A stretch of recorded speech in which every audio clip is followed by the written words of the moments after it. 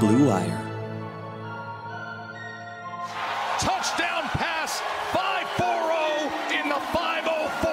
Jackson takes it himself. Look at him dart back and forth. Oh! He broke his ankles. He is Houdini. Watson stays on his feet, throws on the run. Touchdown! Watson, a magician. Mahomes winds it up, wide open as Hill. How quick was that? Kittle is gonna go! Touchdown! Welcome to the My Sports Update Football Podcast. I am your host, Ari Merov. This is episode number 18, brought to you by betonline.ag, the fastest, easiest, and safest way to bet on all things sports. Use code BLUEWIRE at betonline.ag and you get a 50% welcome bonus on your first deposit.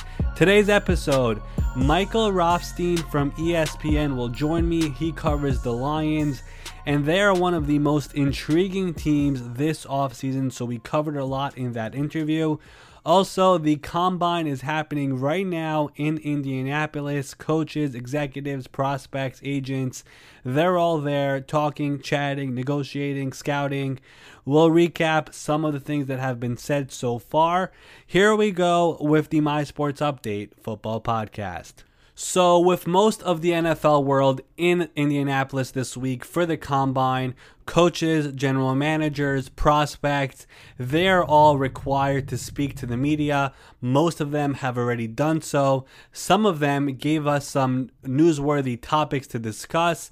Before I get into any of that, I should mention that some of the things that are said end up not being true. For example, last year, Dave Gettleman saying we didn't sign Odell to trade him, and what happened a few weeks later, Odell was traded. So some of the things that are said could end up not happening.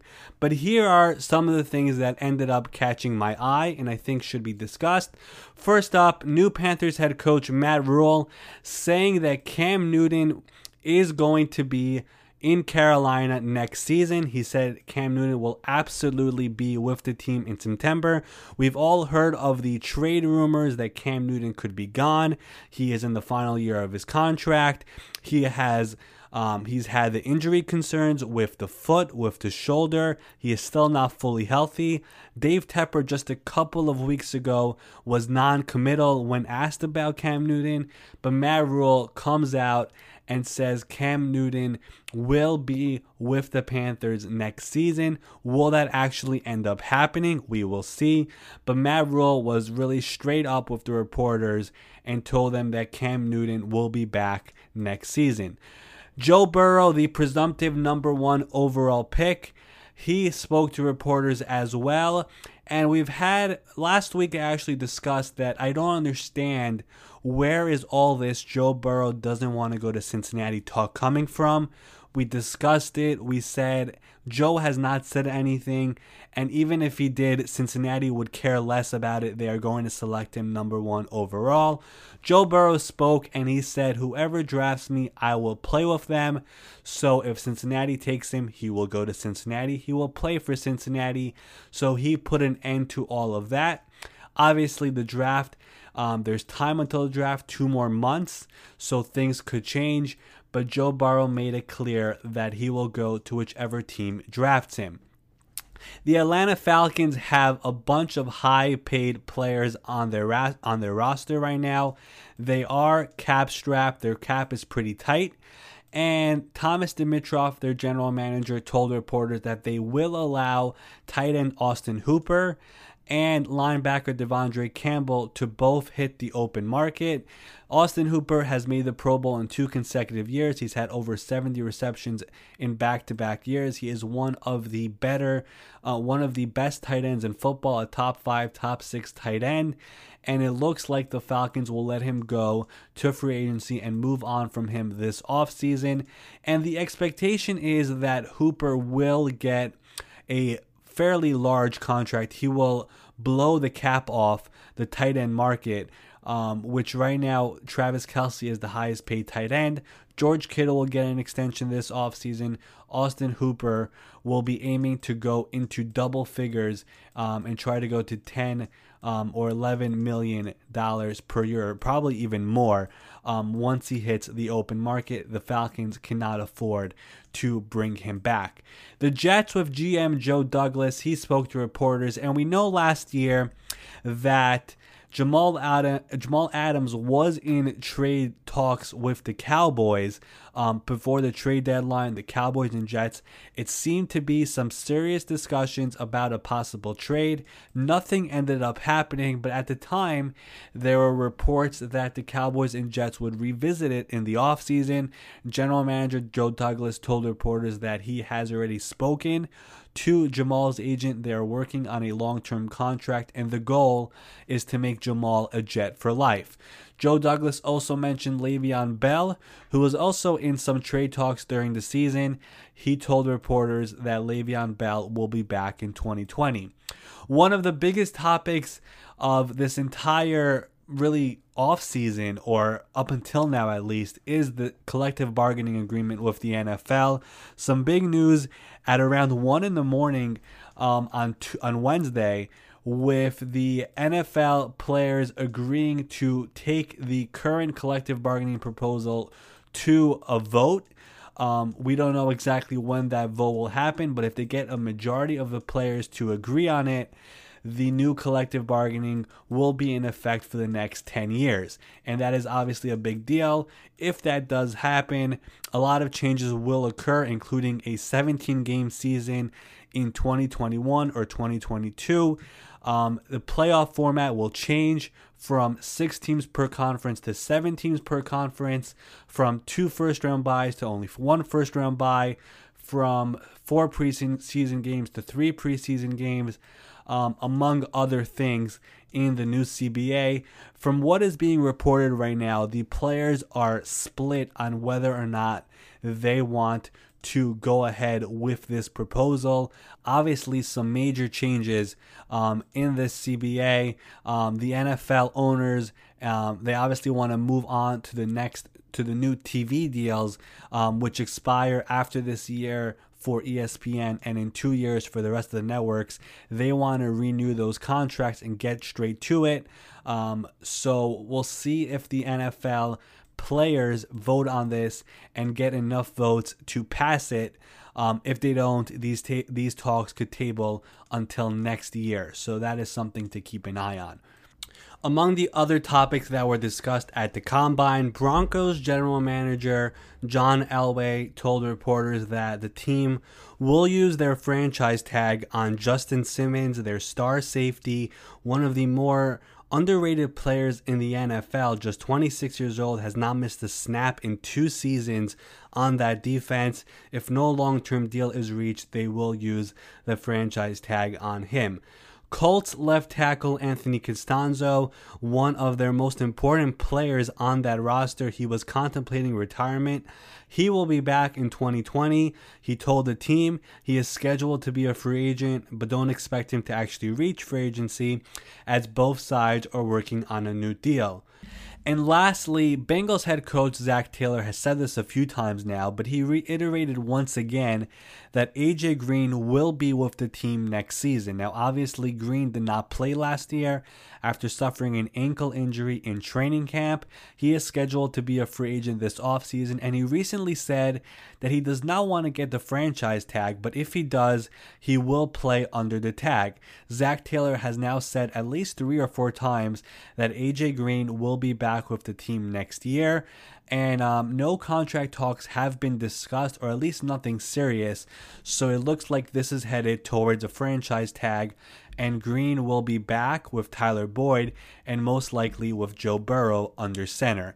So those are all the noteworthy things that have happened up until now at the Combine, or at least all the things that have been said publicly at the Combine so far as of this recording on Wednesday at 1 o'clock Eastern. Obviously, a lot more expected with the drills coming up on Thursday night in Indianapolis.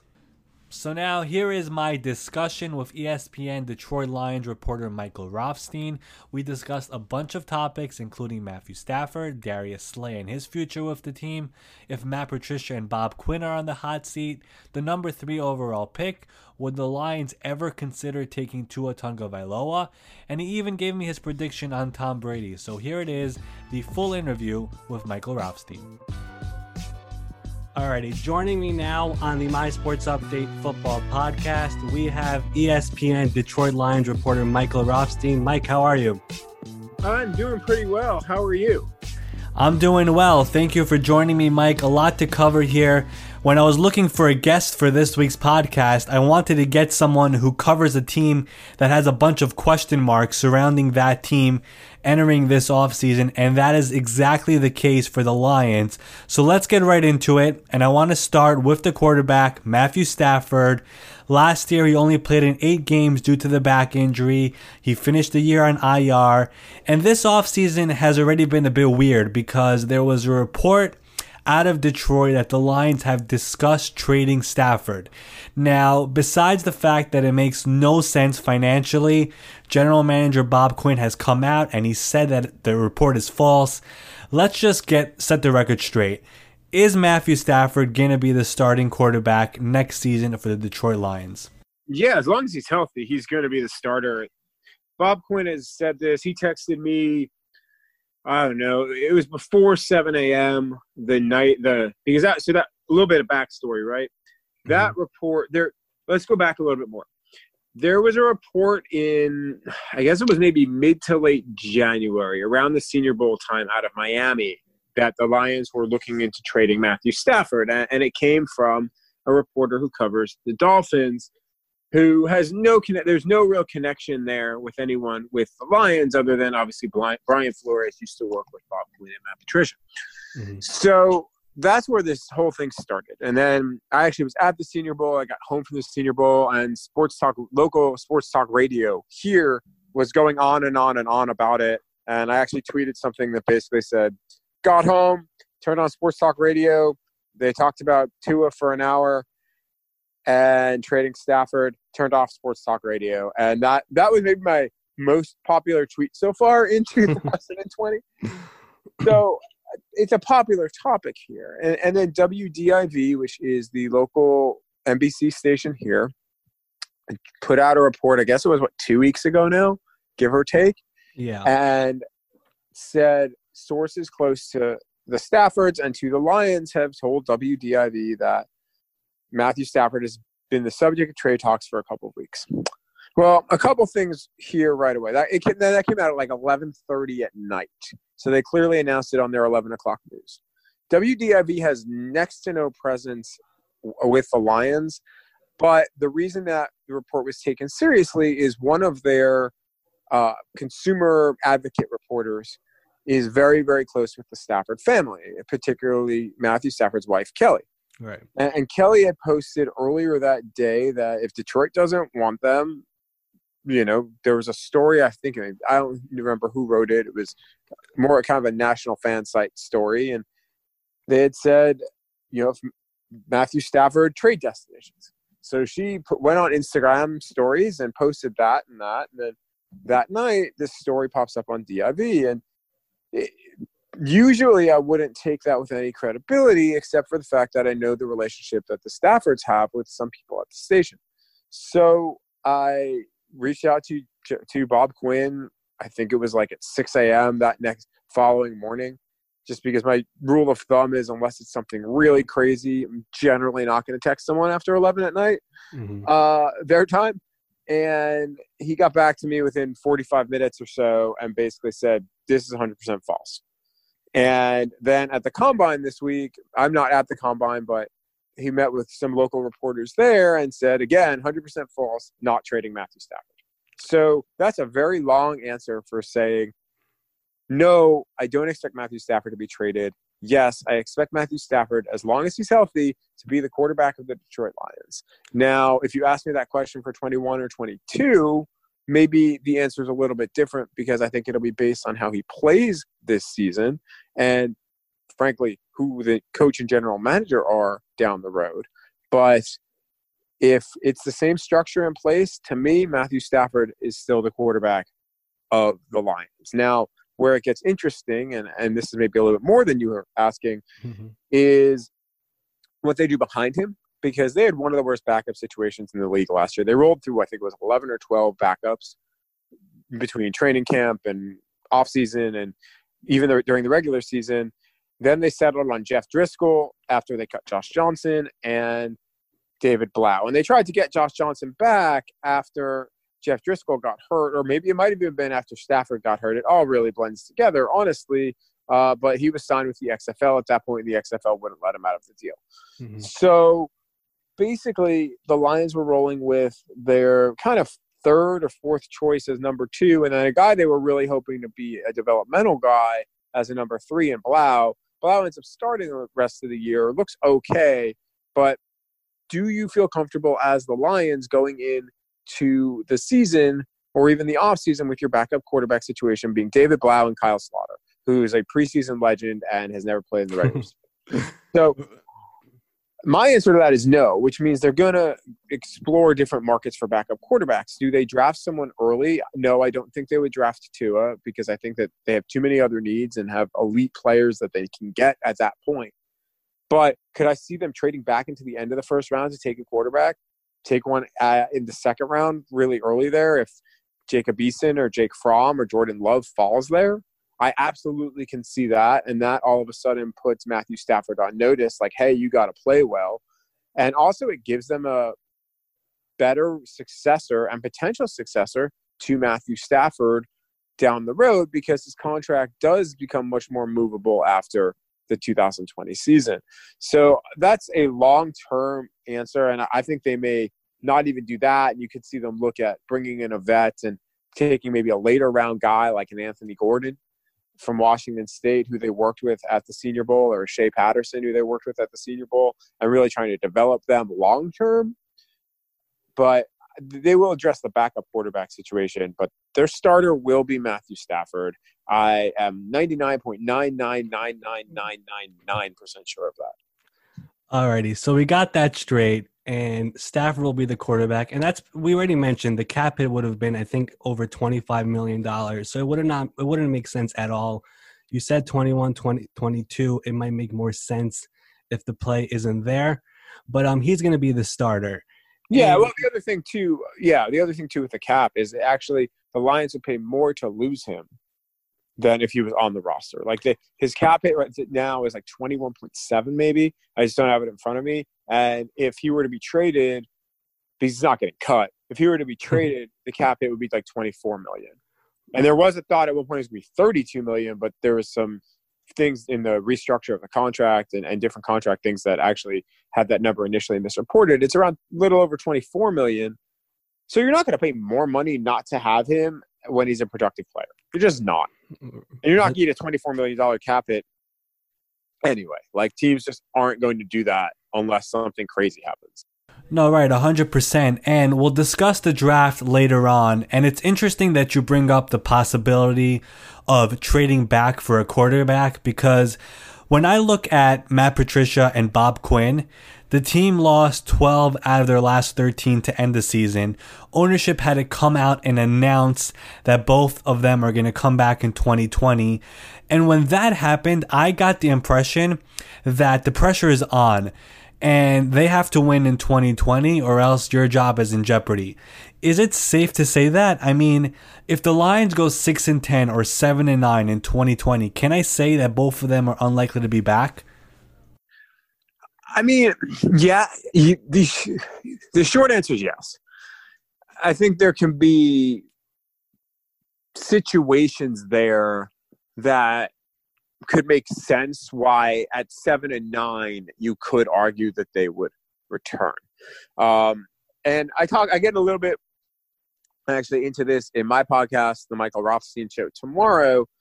But one thing that really stood out to me is, 6-10 probably is getting you gone. But if you're 6-10, and let's just say, for argument's sake, you lose Matthew Stafford, Kerryon Johnson, Kenny Golladay, Marvin Jones, Frank Ragnow, Taylor Decker, Trey Flowers, Jared Davis, Darius Slay, if he's on your team, Tracy Walker, and Amani Owarriye. Let's just say all their top end guys get hurt, right? Or like the majority of their top end guys get hurt. Right. Well, you can legitimately point out and say our top 15 players got hurt, and you can say that. That to me is the only argument that 6 and 10 would have them back. 7 and 9 is a little trickier because we've seen divisions won at 7 and 9 before, and I don't think a 7 and 9 division title would necessarily get them back for 2021. But a 7 and 9 division title with a playoff win, which the Lions haven't had in at that point, was it 19 years? It's been a while. No, more than that. I mean, they haven't had one since the 1991 season. So math right now, my brain is so it's almost 30 years. It's almost 30 years, yeah. Yeah, it's almost 30 years. That becomes a much tougher sell because they will have won a playoff game. And I mean, honestly, listen, if they're getting in at 7 and 9, they're probably winning a division title. They haven't won that since '93. But I think the understanding would be like, what was that 7 and 9 really? Was everybody healthy and you went 7 and 9, or did you somehow win the division at 7 and 9 with some of those guys that we were talking about before being injured, right? So that's where I look at it. To me, I was in that meeting with Martha Ford and Sheila Ford Hamp, and the way I took their edict is this. They want to be playing games that matter in December, games that matter for division titles, games that matter for playoff berths. And if they go 8-8 and they're in the conversation in the last week of the year, they may keep their jobs. If they go 10-6 and you know what, they just end up being the NFC ends up being this powerhouse, and Green Bay goes 12-4, and Minnesota goes 11-5, and Detroit ends up bounced out of the playoffs at 10-6, but they don't make it. I have a tough argument seeing them getting fired at 10-6, even with no playoff berth. 9-7 and no playoff berth would be interesting to me. I don't know what they would do there. So I think there's just so much nebulous kind of nature to all of this that it's tough to say other than, if they bottom out, like if they win the division with a good record, they're coming back. If they bottom out, they're gone. Anything in between is up for interpretation.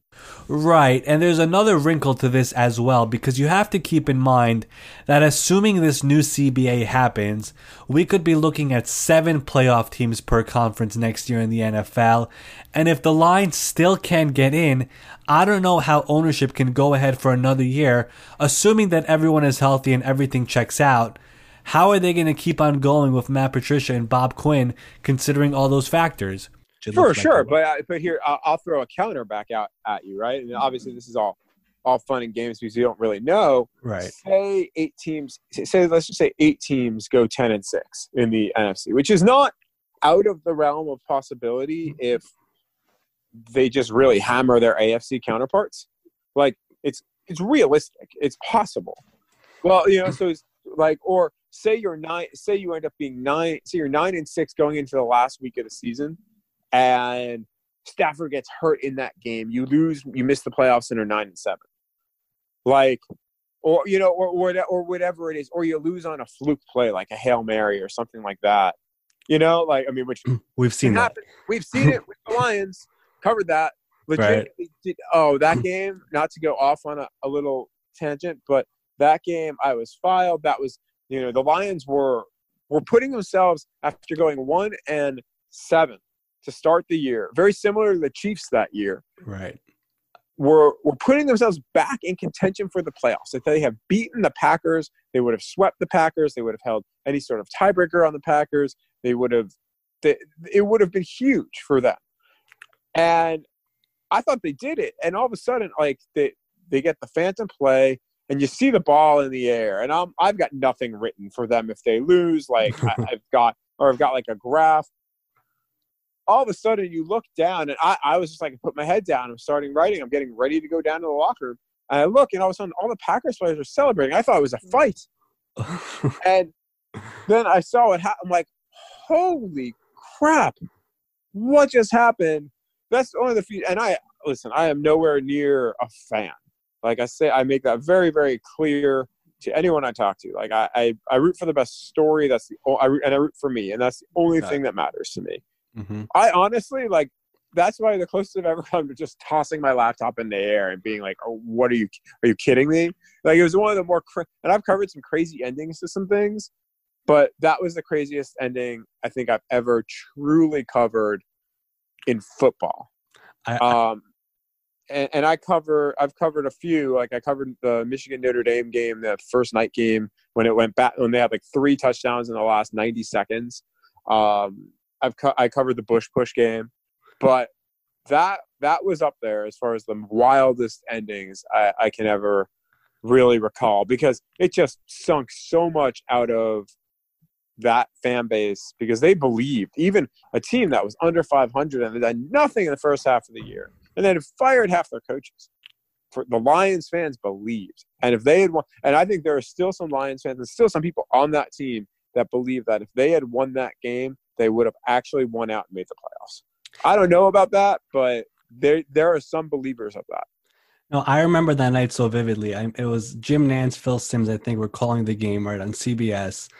And there are some really great videos from the stadium of that play. I mean, the Lions fans' reactions, I mean, you could feel it. Like it hits you, even if you're not a Lions fan. But like you feel for them, because they really were on a roll. They started off terribly that year, as you said. And it felt like they actually had something going, and then that happens. I mean, it's a real gut punch. Oh yeah, well, I don't know if you remember. There's a pretty famous GIF out there of Matthew Stafford hats thrown, and then Calvin Johnson basically just falls to the ground. Yeah. Like, and remember too, that was Calvin Johnson's last season, and Calvin Johnson knew at that point that it was Calvin Johnson's last season. So that fall, and no one's really asked Calvin about that. I've kind of talked to him about it a little bit, but that moment of him falling down, I think, was the realization that he would never have a shot. Wow. That's me hypothesizing, but like knowing what I know now from back then, I mean, it makes a ton of sense. Right. It just makes it all worse now, just saying that. Sorry. No, it's all. Alrighty, so you have your own podcast. You mentioned it before, the Michael Rothstein Show. Everyone should check it out, by the way. Last week, you interviewed Lions cornerback Darius Slay on your podcast, and he has been in trade rumors as of late. Adam Schefter reported a couple of weeks ago that the Lions have discussed trade possibilities. I think Bob Quinn told reporters last week that he's discussed it as well, so he actually confirmed it. Slay has made it clear he wants to get paid big money. So based off what we know right now, your conversations with him, with other people, what do you think happens with Darius Slay? You know, I don't know. I mean, my human gut reaction would be he gets traded. And honestly, Darius Slay has said as much. He said it on the podcast. When we were talking about it, he's like, there haven't been many substantial talks. And this was Sunday, and obviously we're in Combine Week right now, so things can change, in a snap of a finger. Mm-hmm. But as of Sunday, at least, he was like, to my knowledge, there haven't been any substantive talks, at least not with me. But I know what's going on. Like, I see it. I read the internet. And, like, he basically was – the vibe I got from him was he thinks that they're looking to shop him, and if they get the right deal, he's most likely getting traded. He's gone to the point where he has talked to his wife and somewhat to his children about being traded, that they might not be here. And remember, this is the only place that professionally Darius and his family have ever known. Darius' oldest kid, Darian, he's been with them for a long time. Darius had him when he was a high school student, and he's been taking care of him since. So, like, Darian's grown up in Detroit, and, I mean, he's about to be a teenager now. Now, the wrinkle in that is that was going to change regardless, because when they finish their house, they want to make their permanent home in Houston. So they are going to move to Houston. The family is, at least whenever that house is done, whether it's this year or next. And then Darius would do what a lot of kind of older veterans do, which is pretty much live half the year in Detroit or wherever they play, and then live the rest of the year and leave their family behind, and then live the rest of the year in whatever town their home base is in. And they do that because kids are in school and it's not fair to them to really pick them up and pull them out, especially once they kind of get to middle school. So all of that is just background for saying, I think at this point, Darius Slay ends up getting traded. Right. Would I trade Darius Slay? No.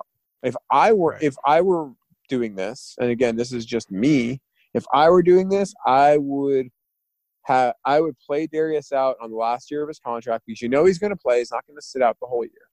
Like, he might sit out training camp or the spring like he did, but he's not going to sit out the whole year because he also knows if he plays well, he can make himself even better money. So, and it's not like he's 20. It's not like he's Melvin Gordon where he's 25, Right. That's just not going to work. So he has to play. So if I'm the Lions, I basically say, you're going to play out 2020 and we'll see what happens from there. Fully understanding that A, depending on what happens with the CBA, they could franchise tag him. Or B, at that point, if Darius isn't playing great, you let him walk at that point. You get, depending again on the new CBA, if what happens with the comp picks, you get a comp pick in return for him. So that's where I would do it, especially because, like we were talking about, like, they got to win this year. And my philosophy generally is you don't get rid of your good players without at least getting a good player in return. And you certainly don't do that when you've basically got to win. And Darius Slay, even if he took a step back last year, which you can argue one way or the other, you can say that, well, he also got no pass rush help. So when you're asking him to be a man corner and teams are running crossers on him, really, I don't care how fast he is, you're not going to be able to keep up when you both have to keep up with a guy and you also don't totally know where the guy is going. That's a problem. It's really impossible to do. And no one really talks about that. So it's tough to say that, like, Darius is, like, taking a real step back. And because of all of that, like, I think that people need to understand that, like, dude's still a really good player and they don't have a corner even close to him in the secondary. So by getting rid of him, you're creating another problem and you have enough problems already. Now, if you know and you feel really good that you're getting Byron Jones or you're getting James Bradbury or Logan Ryan, like, those would be the top three names. Maybe Chris Harris, but I think Harris is more of a slot. Yeah. And they are paying Justin Coleman a lot of money to be a slot. So those three outside guys, if you know, say you negotiate with any of those three players' agents in the tampering period, and I mean, listen, all those conversations really start it's happening now, yeah. Yeah, but I mean, but in the legal tampering, you say the Monday of legal tampering, agreed to like there is an agreement of terms. Again, this is just hypothetical with the Lions and James Bradbury. To me, the second that happens means that Darius Slay, they've made a deal to trade Darius Slay somewhere, and it would not shock me if thing one and thing two happen concurrently. So that would be, to me, what to watch. I wouldn't trade him because he also has such a good knowledge of Aaron Rodgers and Kirk Cousins and Devontae Adams and Stephon Diggs, specifically those guys. Like, and there is value in knowing those guys and knowing all of their moves. But I totally understand why they would if they get the right compensation. But the question is what that compensation ends up being. Right, and I agree with you. I mentioned this on my podcast last week. I discussed Darius Slay, and we just mentioned Quinn and Patricia. They have to win in 2020, and trading Slay just doesn't help you win unless you're getting another great player. I mean, it just doesn't really make sense. But if they try, it looks like he wants to become the highest paid corner in the NFL. And if it's too much for the Lions to do that, do you think he would actually go through a whole holdout or no, or not? I mean, so here's the thing with that, right? He wants to become the highest paid maybe corner in the NFL, like right now, like today. Well, right. Jalen Ramsey and Tre'Davious White are going to get corner contracts. And I think Gilmore might be up soon too, or be in the range of being able to get one. All three of those guys are going to get more than Darius Slay. And Darius Slay, even though he won't say it, probably understands that, like, he's not getting $20 million a year, which may happen for Jalen Ramsey or Tre'Davious White. We don't know. 19 a year. Yeah, I think the number is at 15.1 right now. Right. The number is 15.1. My guess is if Darius is able to get in between 16 and 17 million a year, which would make him the most expensive at that point, but would get eclipsed very quickly. And it make him end up 4 or 5 maybe, because listen, people are going to overpay in free agency. If you're able to do that, then I think that's the move that you make for Darius. Like, I think that Darius feels comfortable with that. That's just me guessing. I want to make clear that is just me hypothesizing. But he has said, listen, his agents know his worth. He knows his worth, and he won't sign anything unless it's to what his worth is.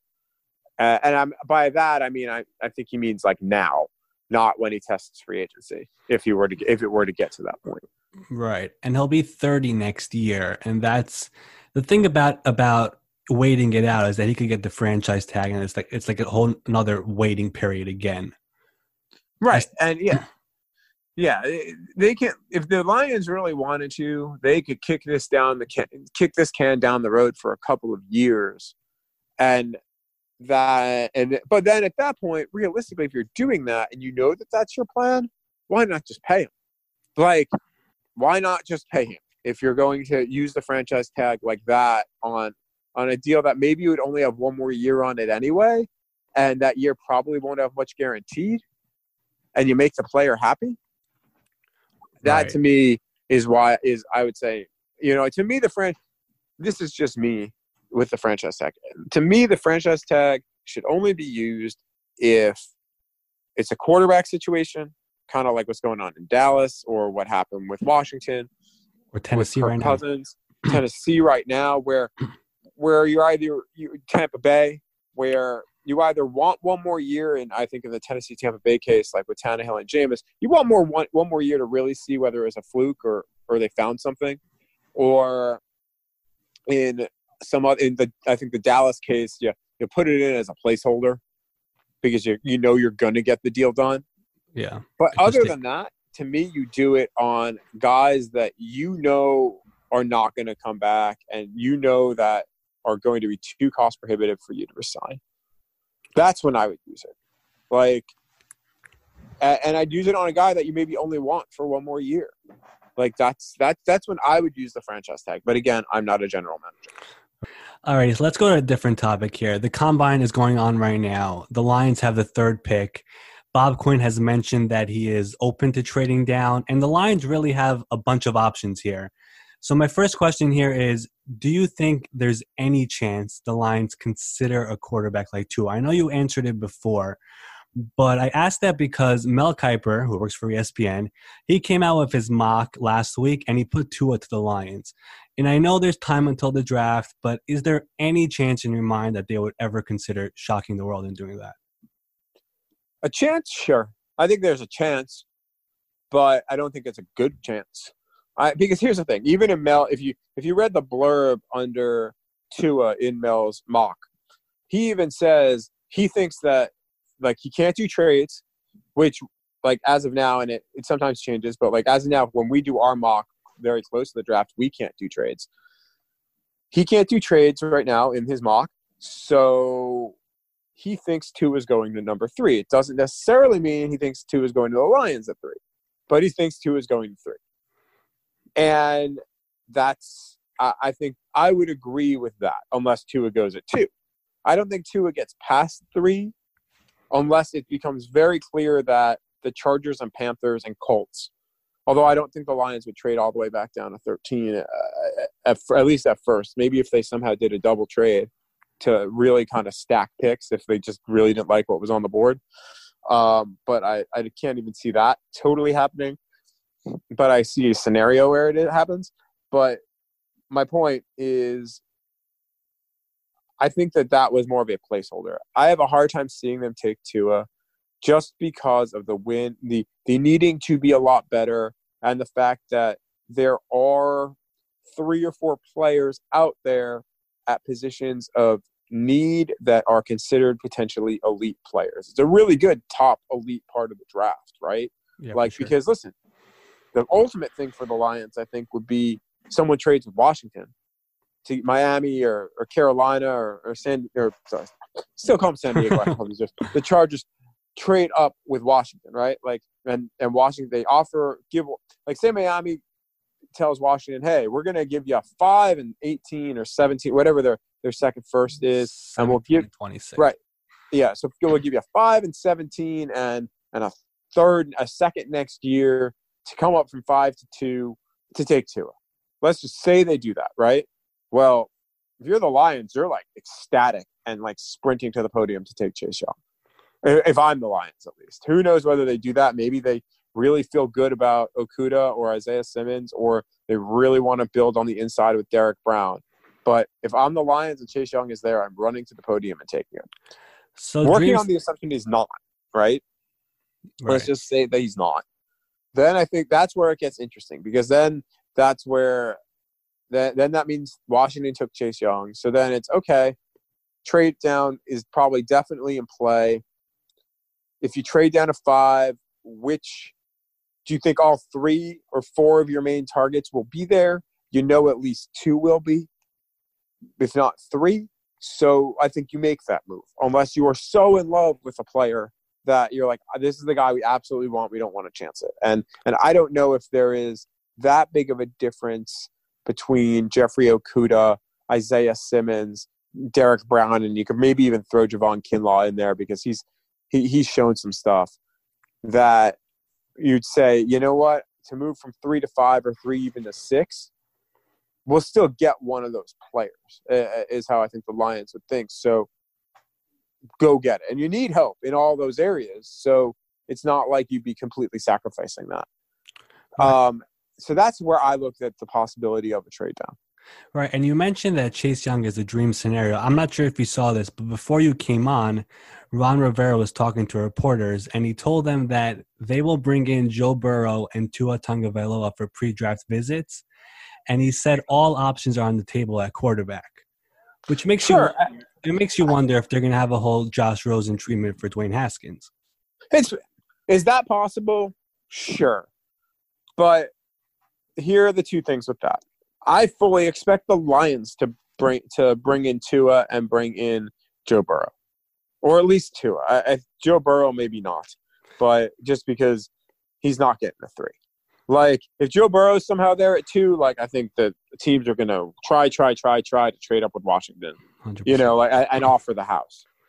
But yeah, you're going to bring him in, and you bring him in for multiple reasons. Yeah, you want to see him just in case they wow you so much, and you're like, you know what, this guy might really be the future. And I understand more in Washington's case why you do that, because this isn't the regime that drafted Dwayne Haskins. Haskins did not look good as a rookie. You know, like, maybe it ends up being I know you used another situation, but to me the one that always stands out is Jimmy Clausen and Cam Newton. Where, like, Jimmy Clausen was put in a really bad situation, and then they took Cam Newton, and that was the end of Jimmy Clausen in Carolina for the most part. Right. But, you know, after giving him essentially half a year. But basically and I mean, there are examples of that. Like, I don't think like Josh Rosen's situation, I think, was different because the scheme was so massively different with what Kingsbury was running versus what he was running the year before. I think the Clausen Cam one may fit even better. And there are other situations like that. But my point is this. You bring him in because you know you're going to have to face him. So you want to get some sort of knowledge of him and some sort of book on him. You're going to have to face him at some point. Teams will always say that there are a few guys they bring in that they may be interested in, but they don't think are going to fall to them. But they want to learn about them, because every little bit matters when you're scouting. Every little bit matters when you're researching. And who knows, you may end up somewhere else 3 years from now where you're either coaching that player or you're in a position to get that player as a free agent. And all of a sudden you have a little bit more knowledge of them. So that's how some of those top 30 visits are used. And to me, that's how, if teams other than Cincinnati, like that's where I could see that happening. And I could see the Lions bringing those guys in for visits. But I think that that's also to create smoke for someone to really want to trade up. And if I'm Bob Quinn, that's my whole job with the draft, right? Like, between now and the draft, because you're not going to know who you're going to be able to take until that night more than likely.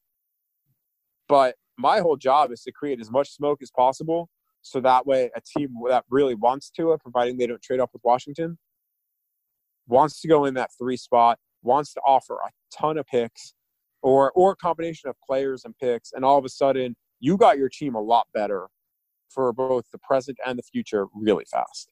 Because the Lions have to do that. They have to do that, otherwise that this whole regime might be out of jobs. Right, that's what it makes me wonder right now is maybe would they actually trade down if the package isn't as big as other packages previously have been when it comes to trading up. For example, like the Titans a few years ago, they traded out of number 1, moved down with the Rams, and they got a lot of pieces for the future, and they were just now in the AFC Championship game. My question is, we know Quinn and Patricia, they have to win in 2020. Can they afford to move down, get more pieces in the future, get more pieces that have to develop, but they aren't necessarily going to for sure help you in 2020? Or just stick at 3, get a surefire player who's going to help you in 2020 and move forward like that? That's what I'm wondering. Well, I think it depends on how far you go down. It's why I don't think they'd go down to 13. Now they might in a double. I don't think they would go directly from 3 to 13 unless they got player compensation along with draft pick compensation. It would have to be a really large piece of compensation, because at that point, even if you want to trade down with like the best of it, you know that like you're getting an elite player or a potentially elite player at 3, and you might not get that at 13. Maybe Javon Kinlaw ends up down there, right? But like that seems unlikely with the way that he is rising up boards. But if you trade to 5 or 6, you're going to get one of those elite defensive players, because clearly the team moving up to 3 is moving up to take Tua. At 4, the Giants could do a bunch of things. They could take Okudah, they could take Isaiah Simmons, but they could also take an offensive lineman, and they could also take a receiver. So then all of a sudden, if you trade it with Miami, then you're at 5, and you might have all of those options that you wanted still sitting there at 5. At 6, you might have all those options again, because maybe if they say the Chargers trade up and they actually want Justin Herbert, well, then Tua is probably still sitting there at 5, and Miami gets him. Or Herbert's sitting there at 5, and Miami's like, you know what, we like Justin Herbert, we'll take Justin Herbert. So then maybe at 6, you can still get whoever you want. And I think the same thing with 7, you probably lose 1 guy in there to 2 guys in there if you go all the way down to 7, but you're going to get an elite prospect. Beyond 7, I don't think you can do it. But I think that you can get to 7 and still get one of those 4 elite defensive prospects, maybe 5 if you include Kinlaw, that will be on the board. And, I mean, the other thing, too, is the Lions could use an offensive tackle, and they could use a receiver. So even if you sit down, and that's where maybe the move to 13, and that's where a double trade could happen, is you trade all the way down to 13, there's a chance you might still be able to get CeeDee Lamb. And if that happens, like, well, okay, you didn't really improve your defense, but you probably just added a ton of picks in the 2nd and 3rd rounds that can bolster your defense. And you still got a potential electric playmaker in CeeDee Lamb, who becomes the heir apparent to Danny Amendola, because the Lions, as of now, although I expect Kenny Golladay to sign a pretty massive extension, their top 4 receivers going into 2020 are all in contract years as of today. Right, and we'll get to Golladay later, but that's what makes this draft so interesting for the Lions, because there are just so many options, especially at 3, and when there are so many teams in need of quarterbacks, especially at 5, 6, and 7, I mean, the options are really like endless for this team. Moving on from the draft, free agency is obviously a few weeks away, so let's just talk about that a little bit. And the Lions have actually already gotten started. They have a bunch of holes. They re-signed Danny Amendola. I think the terms came out a few hours ago. It's 1 year, $5.5 million, I think it was. So yeah, it's in that range. It can get up to 6 with incentives. It's similar to his deal from last year. So he's back in the fold, and they also cut Damon Harrison. I want to ask you something about Damon Harrison. I know he wasn't great last year, But what exactly happened here? Because when the season ended, I got the impression that he's either retiring or he's going to be back with them next year. What exactly happened that he was cut? Because you want. Well, I don't think anything happened. I think that the Lions probably looked at their entire base of their defense, and they would have had to pay him. I think it was, I don't have. Do I have it in front of me? Hold on. I think it was 11. I don't want to speak totally out. Yeah, the cap hit was 11.75 million. So he didn't play well last year. Some of that was due to injury, but he's also an older guy. He plays a position that, and is a large man and has a body that can break down. I don't care how athletic he is, and he's very athletic. And do you want to pay $11.75 million to a player that, is a one-dimensional player who showed signs of regression? And when you can use I believe they get 6.75 in cap space. It was somewhere around there, yeah. Yeah, it's 6.75 in cap space for him. Well, you can use that to go find someone. Maybe that's maybe money where you get your starting right guard. Or that's money where you re-sign, granted, also injury prone, but you re-sign Mike Daniels, who gives you a little bit more flexibility because he can play against the run and the pass. Because that's the thing, you had to take Damon Harrison out on pure passing downs because you couldn't do it. And then if he's not being really productive against the run, which he wasn't for most of last season, what value does he give you other than being a name?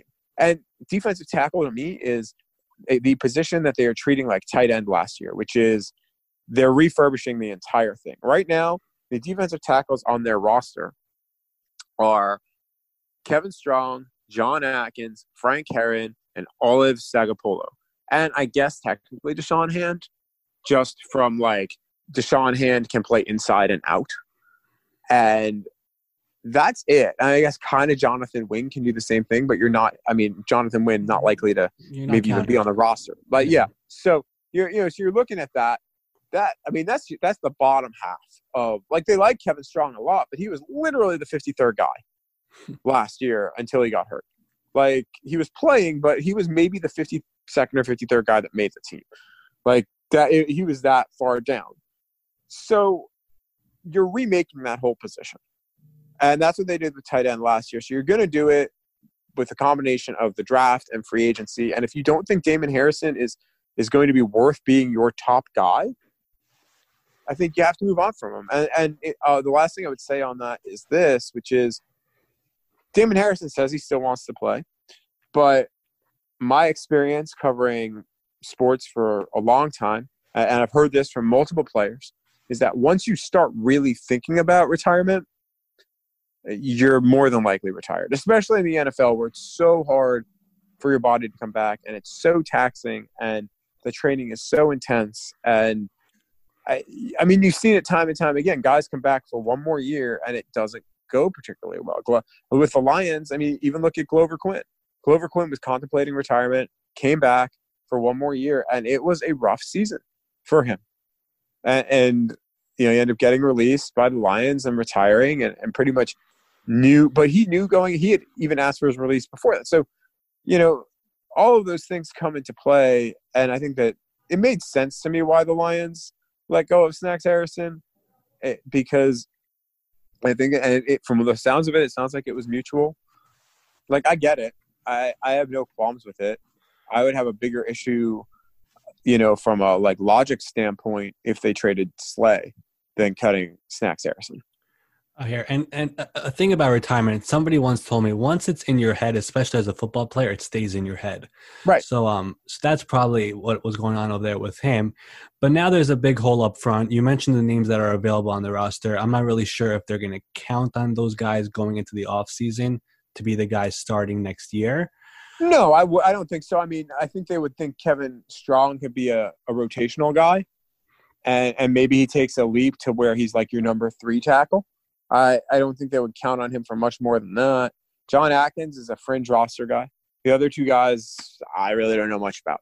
Right. So, you're pretty much looking at reshaping the top of that defense, and that's where Derek Brown and Javon Kinlaw come in the first round.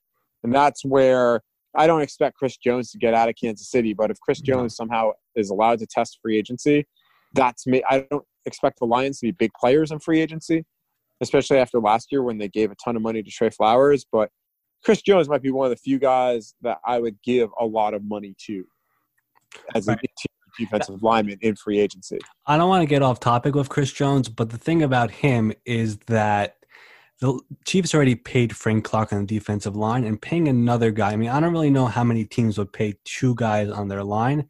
So it could be another D Ford situation from last year where they tag and trade. Not saying that as a reporter or anything, but right. No, listen, anything, I think anything's possible when it comes to this sort of stuff. Like, that's part of the excitement of all this the next few weeks. 100%, exactly. So the Lions are looking into free agency. They have about, $45, $50 million in cap space. Looking at this roster right now, A, do you think they'll be active? I think you just answered that. But B, any names that stick out as potential fits right now in free agency? Guys will actually make it to the market at least? Honestly, it's tough to say because I think there are a lot of guys that are going to get cut here in the next, few weeks that could end up being smart fits. I also don't think they're going to be massive players in free agency. I could see them going after a guard, but maybe not like the Joe Thuneys or Brandon Scherfs of the world. Again, I think defensive tackle is going to be a spot where you can really look and say, I think they're going to make a move there. I think they'll bring in a veteran corner. Now, listen, if they trade Slay, right? Like, let's just say they trade Slay. I think that then you're looking at a Byron Jones, James Bradbury, like a high-end corner like Logan Ryan, like we were talking about earlier. Like, that's an area where I think that if you get rid of Slay, that's where I think you spend your money. If you're the Lions. Other than that, I mean, you have holes you need to fill. Like, maybe they bring back Tavon Wilson, which I could see them doing. Maybe they bring back Kenny Wiggins, which I tweeted about earlier today, that he hasn't really had any conversations with them, but he'd like to come back. He's coming off a biceps injury. He was basically their rotational interior lineman last year, and frankly probably can fit that role again this year. I think you see them bring in a lot of depth pieces, a couple of starters, but I would be pretty surprised at this point, other than cornerback. I mean, maybe they shock everyone, and if Dion Lewis doesn't remain in Tennessee, maybe they bring him in, or maybe they shock everybody and bring in Melvin Gordon, but I really have a tough time seeing that happening just based off of like money and logic and all of that. I think the areas you look at, they might bring in a veteran backup quarterback, as we were talking about before. So maybe they give a good amount of money to like a Case Keenum, or a Blake Bortles. Maybe they go there. You find an offensive lineman that you think fits and works, that can be a starter level or compete for a starting job with potentially a rookie or another veteran. Maybe bring in two veterans there, right? Then you've got that hole in the defensive line, and everything else I think is depth. I think that to me is what stands out. If I'm the Lions, I stay away from receiver because you've got your top four, and it's receivers the deepest part of the draft, so you can probably snag one in day 3 that ends up being pretty good. Or like say if a Donovan Peoples-Jones is sitting there at the end of round 3, maybe you take him and say, okay, well, you're mostly potential, not a lot of production. You don't need to play really this year because of what they have, at least as of now, if things stay healthy. So maybe you go there. So that's kind of tight end. Maybe they would bring back Logan Thomas. I can't see them doing a ton at that position, as I'm just kind of rattling these things off here. So I just don't know. I don't think there's, other than corner, if they move on from Slay, I don't think there's a huge name out there that makes a ton of sense for them. Now, I can be totally wrong, but they've spent big the last few years, and Bob Quinn's shown he's not shy to do so, but I just don't know if there is that guy this year. And the thing about the Lions that I feel like, I know they weren't great last year, but you have to factor in the injuries, but they're that team that's always stuck in the middle where they're not terrible, but they aren't great. And I just don't know what it is to get them over the hump. And you're saying they probably won't, be as active as they were in previous years in free agency. But I just don't know exactly. Free agency doesn't always get you that. I mean, Tampa Bay one year spent like an incredible amount of free agency, and they went like 6-10. Like, it's free agency is good to fill one or two holes that you can put really good Band-Aids on it. You have to build through the drafts and through long-term contracts. Like that's how that goes.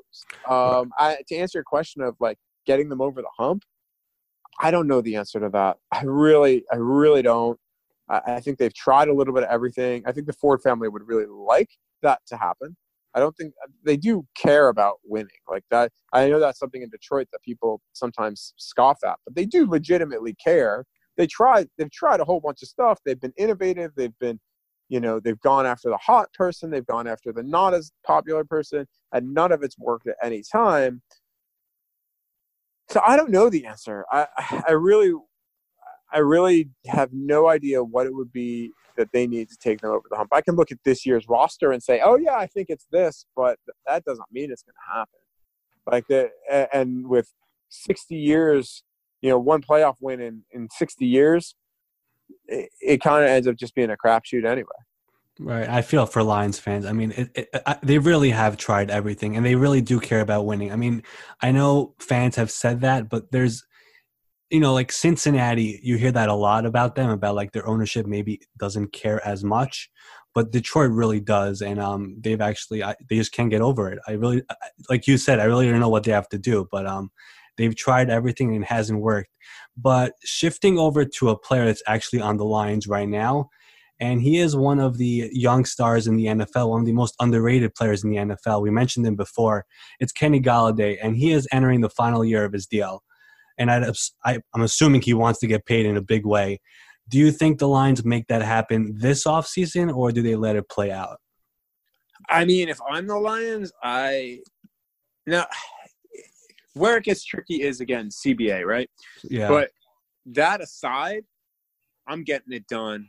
I'm getting it done now, or over the summer, and honestly, Bob Quinn gets most of his big extensions done over the summer or during training camp. That's when they got Stafford done. That's when they even did guys like Theo Riddick and Sam Martin. Darius Slay was right before training camp, whatever year that was. I think it was 17 or 16. Yeah. Yeah. Whatever that year was, that was done like the day before training camp. That's usually when Bob Quinn that's when deals get done, right? So that's the time frame that I would look at for Kenny Golladay. They'd be silly to not pay Kenny Golladay a lot of money because he's incredibly talented and he's your clear number one receiver. And no matter who the quarterback is, they're going to need him. And no matter who the coach is, he can fit in any system. So it's not like, it's not like he's very system dependent. Like if you had a short slot and you end up going to a team that really plays only two receivers a lot, like a team that's two receivers or two tight ends, that slot becomes much less valuable. Kenny Golladay is a guy that you can move anywhere on the field, and he produces. He's a Pro Bowler. I would say he's maybe 11th, 12th best receiver in the NFL, right out of that top tier, maybe in that top of that second tier. So yeah, you pay him. And you're probably going to pay him a good amount of money. He's open to signing a long-term extension. And the guys in the locker room want that to happen. They're some guys I've talked to have openly said, yeah, man, Kenny's going to get paid. And I think that I can't see why the Lions wouldn't do it at this point, because here's what you run into. We can play scenarios again. What happens if you keep Kenny, but you don't sign him, and he goes into playing a contract year? You keep Slay, don't sign him. He's going into a contract year. Both of them play really well. You realize you want to keep both of them, but both of them are so close to free agency, they know that they're going to get paid handsomely on the open market. Well, you can only tag one of them. So what do you do then? You might lose one of the two. So by signing Kenny to a long-term extension now, you're also freeing up that tag for next year, whether it's Slay or, beyond that, understand right now, this is as of right now, their 2021 free agency class would be Slay. You're not going to use the tag on Romeo Okwara, but Marvin Jones, Kenny Golladay, Slay, Taylor Decker. You need to pay one or two of those guys now, just in case you need to use the franchise tag. Devon Kennard, they wouldn't use the tag on him, but you see what I'm saying. some big ticket free agents coming up, and I think that they value Taylor Decker as well. So you need to make decisions, and Galladay's to me is a no-brainer. He's a guy that you want on your roster long term, and as long as Kenny Galladay is willing to be there, then you get a deal done. All right, we'll see where that goes. Last question for you, Mike, and I really appreciate you taking this time. This is a non-Lions question. One of the biggest storylines in the NFL this offseason will be Tom Brady, who, by the way, went to Michigan. He is going to be a free agent. What is your Tom Brady prediction this offseason? Where does he land? He goes back to New England, and he goes back there with the understanding that he's going to have better weapons around him. I think that ends up being the logical play. That ends up being the smart play. I have no inside knowledge on that whatsoever. I think he ends up going back to New England because I think that they'll still be willing to pay him, and he's comfortable in that system, and he knows some of those guys at least. And honestly, I mean, what situation would you look at around the league that has an open quarterback situation? You're like, okay, that makes a ton of sense. Indianapolis, okay, maybe. The Chargers, okay, maybe. Vegas, I don't know. I mean, do you like that? Do you like Vegas's receivers all that much more? I mean, like Vegas's passing options, I don't think are great other than Darren Waller. I think their running game is better with Josh Jacobs, but I'll be curious to see what happens there. I still have a tough time seeing Brady being anywhere other than New England because, I mean, listen, the list of quarterbacks who played there last year or two in other cities is long, like veteran guys. It's a long list, but how often do they end up playing well? Usually it doesn't end up going so well. I mean, Joe Montana in Kansas City went all right, but how many other spots does that really happen? So if I'm Tom Brady, I stay with what I know. But again, that's just my gut and my speculation and my complete out of thin air speculation with no real sourcing behind it. Right. I don't think anybody knows right now. I don't think Tom knows what he's going to do. So that's about it. Probably not. Probably not. But the thing about it and one more thing about Tom is just that I feel like as the days go on and he still isn't re-signing with New England, it just makes me feel like he's going to test the waters and see what's out there. Well, yeah. Why at this point, why wouldn't you? You go through the process, see if someone's willing to pay you $50 million a year or something crazy, Like, say Chicago comes in and is like, hey, we're going to give you $40 million a year, like for 2 years, and say someone throws a Godfather offer at him. Like, you at this point, if you're Tom Brady specifically wanted to go to free agency, it seems like, because he's never been in it before. Like, why not test and see what your worth is elsewhere before you make a decision? Yeah, but that's the thing. I don't really know if it's really about the money for him. That's the other part about no, this. but he's not. Listen, I think we all understand he's not going to go to a team that he doesn't think can win. Like, that's like out of the gate. It's not like we're talking about him going to Cincinnati here, right. Or no, seriously, or Detroit or Miami. Like, no, the teams that you're talking about are Chargers. They had a bad year, but like they had their own issues, but they have a lot of talent. The Bears, who frankly are probably a quarterback away from being really, really good. The Colts, which were very competitive last year. Like, those are some of the teams that are being talked about. The Raiders, which were competitive last year. Those are the teams that you're talking about. Like, you're not, we're not talking about teams that have a 2, 3, 4 rebuild. Just not. Like, you're not talking about Washington. Right. Like that. I think that's what it comes into. But if I'm Tom Brady, because I'm only a couple years younger than Tom. If I was in Tom's situation, I would want to hear every offer possible before I made my decision, because this is the last time that happens. 100%. And I think you have to mention Tennessee as well. But yeah.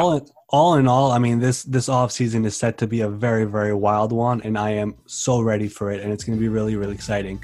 So there you have it. Tom Brady back to New England is your prediction. Mike, I appreciate you taking the time. Great stuff. We'll talk again soon. Thanks, man. It's really good. No problem. Thanks. And don't forget, check out my podcast for Michael Rothstein Show.